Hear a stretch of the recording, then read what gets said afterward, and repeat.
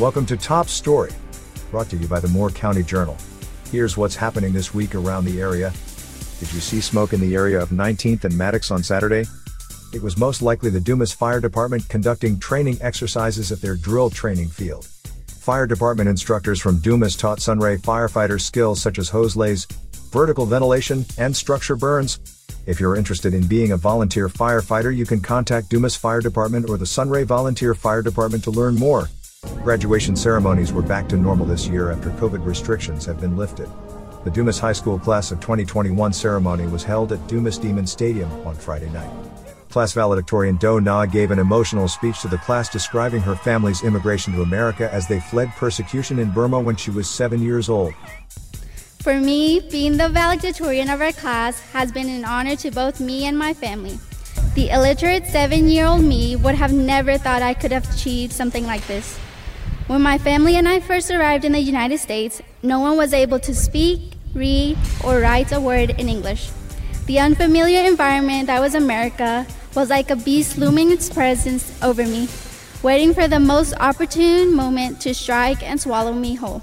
There were many moments in my life where I felt that life was unfair. As if escaping from persecution wasn't enough, I was faced with many challenges where I wanted to give up. You can watch the Dumas High graduation ceremony, including Do Na's full speech, at www.bluecloud.tv. Dumas Independent School District announced a groundbreaking ceremony for the new Dumas North Elementary School. The ceremony will take place at 700 North Maddox on Tuesday, June 1st at 1 p.m. Dumas ISD also announced it will hold a public meeting at 5:30 p.m., June 14th in the Dumas ISD Central Administration Office at 421 West 4th Street in Dumas. The purpose of this meeting is to discuss the school district's budget that will determine the tax rate that will be adopted. Public participation in the discussion is invited.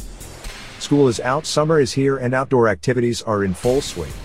Sunray ISD has several athletic camps planned. Baseball and softball camp will be June 1st through the 3rd. Baseball is open for ages 8 to 12 and will be 9 a.m. to noon. Softball is open to ages 10 through 13 and will be 10:30 a.m. to noon. Both camps are free and no registration is required. June 5th will be the Sunray basketball tournament. Open gym will be every day starting June 14th. For a complete updated list of dates and times, be sure to check out the Sunray ISD website at sunrayisd.org. On Friday, it was announced that Tyler Lloyd, who's been coaching at Lubbock High, was approved as the new head Dumas Demon baseball coach. Lloyd will also be on the Dumas Demon football coaching staff. This will be Lloyd's first head coaching job. The Dumas Demons are taking donations to help support the Summer 7-on-7 team and Lyman Challenge team. The donations will help with food, entry fees, hotels, snacks, transportation, and gas. Coach Dunham said in a Facebook post, quote, "This is a big part of our success come fall. We are working to put our kids in a competitive environment year-round, and this summer work is imperative to our success."